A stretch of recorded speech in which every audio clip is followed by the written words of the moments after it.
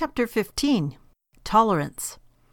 When I moved some years ago into a major urban area, it took me a while to get used to street noises and night sounds. Because they were unfamiliar sounds, I heard them all. In a year's time, I was so accustomed to them that I heard none of them. Then, when I moved into this mountain area out in the country, I heard the coyotes howling night after night. Very soon I ceased to hear them. Last summer, when our daughter-in-law remarked about the nightly serenade by the coyotes, I realized that I had not heard them for a few years. It was too familiar a night noise for me to be conscious of in the slightest degree. Now, this illustrates why we cannot use our feelings and experience as a test or standard. We readily develop a tolerance for many things.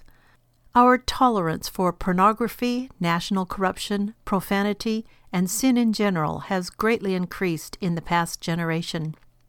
Things once held to be intolerable are now hardly noticed.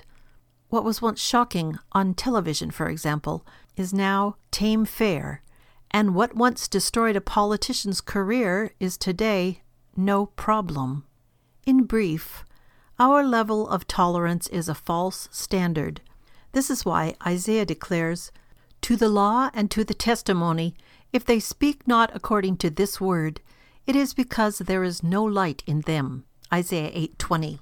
We cannot use our thoughts and feelings as a standard.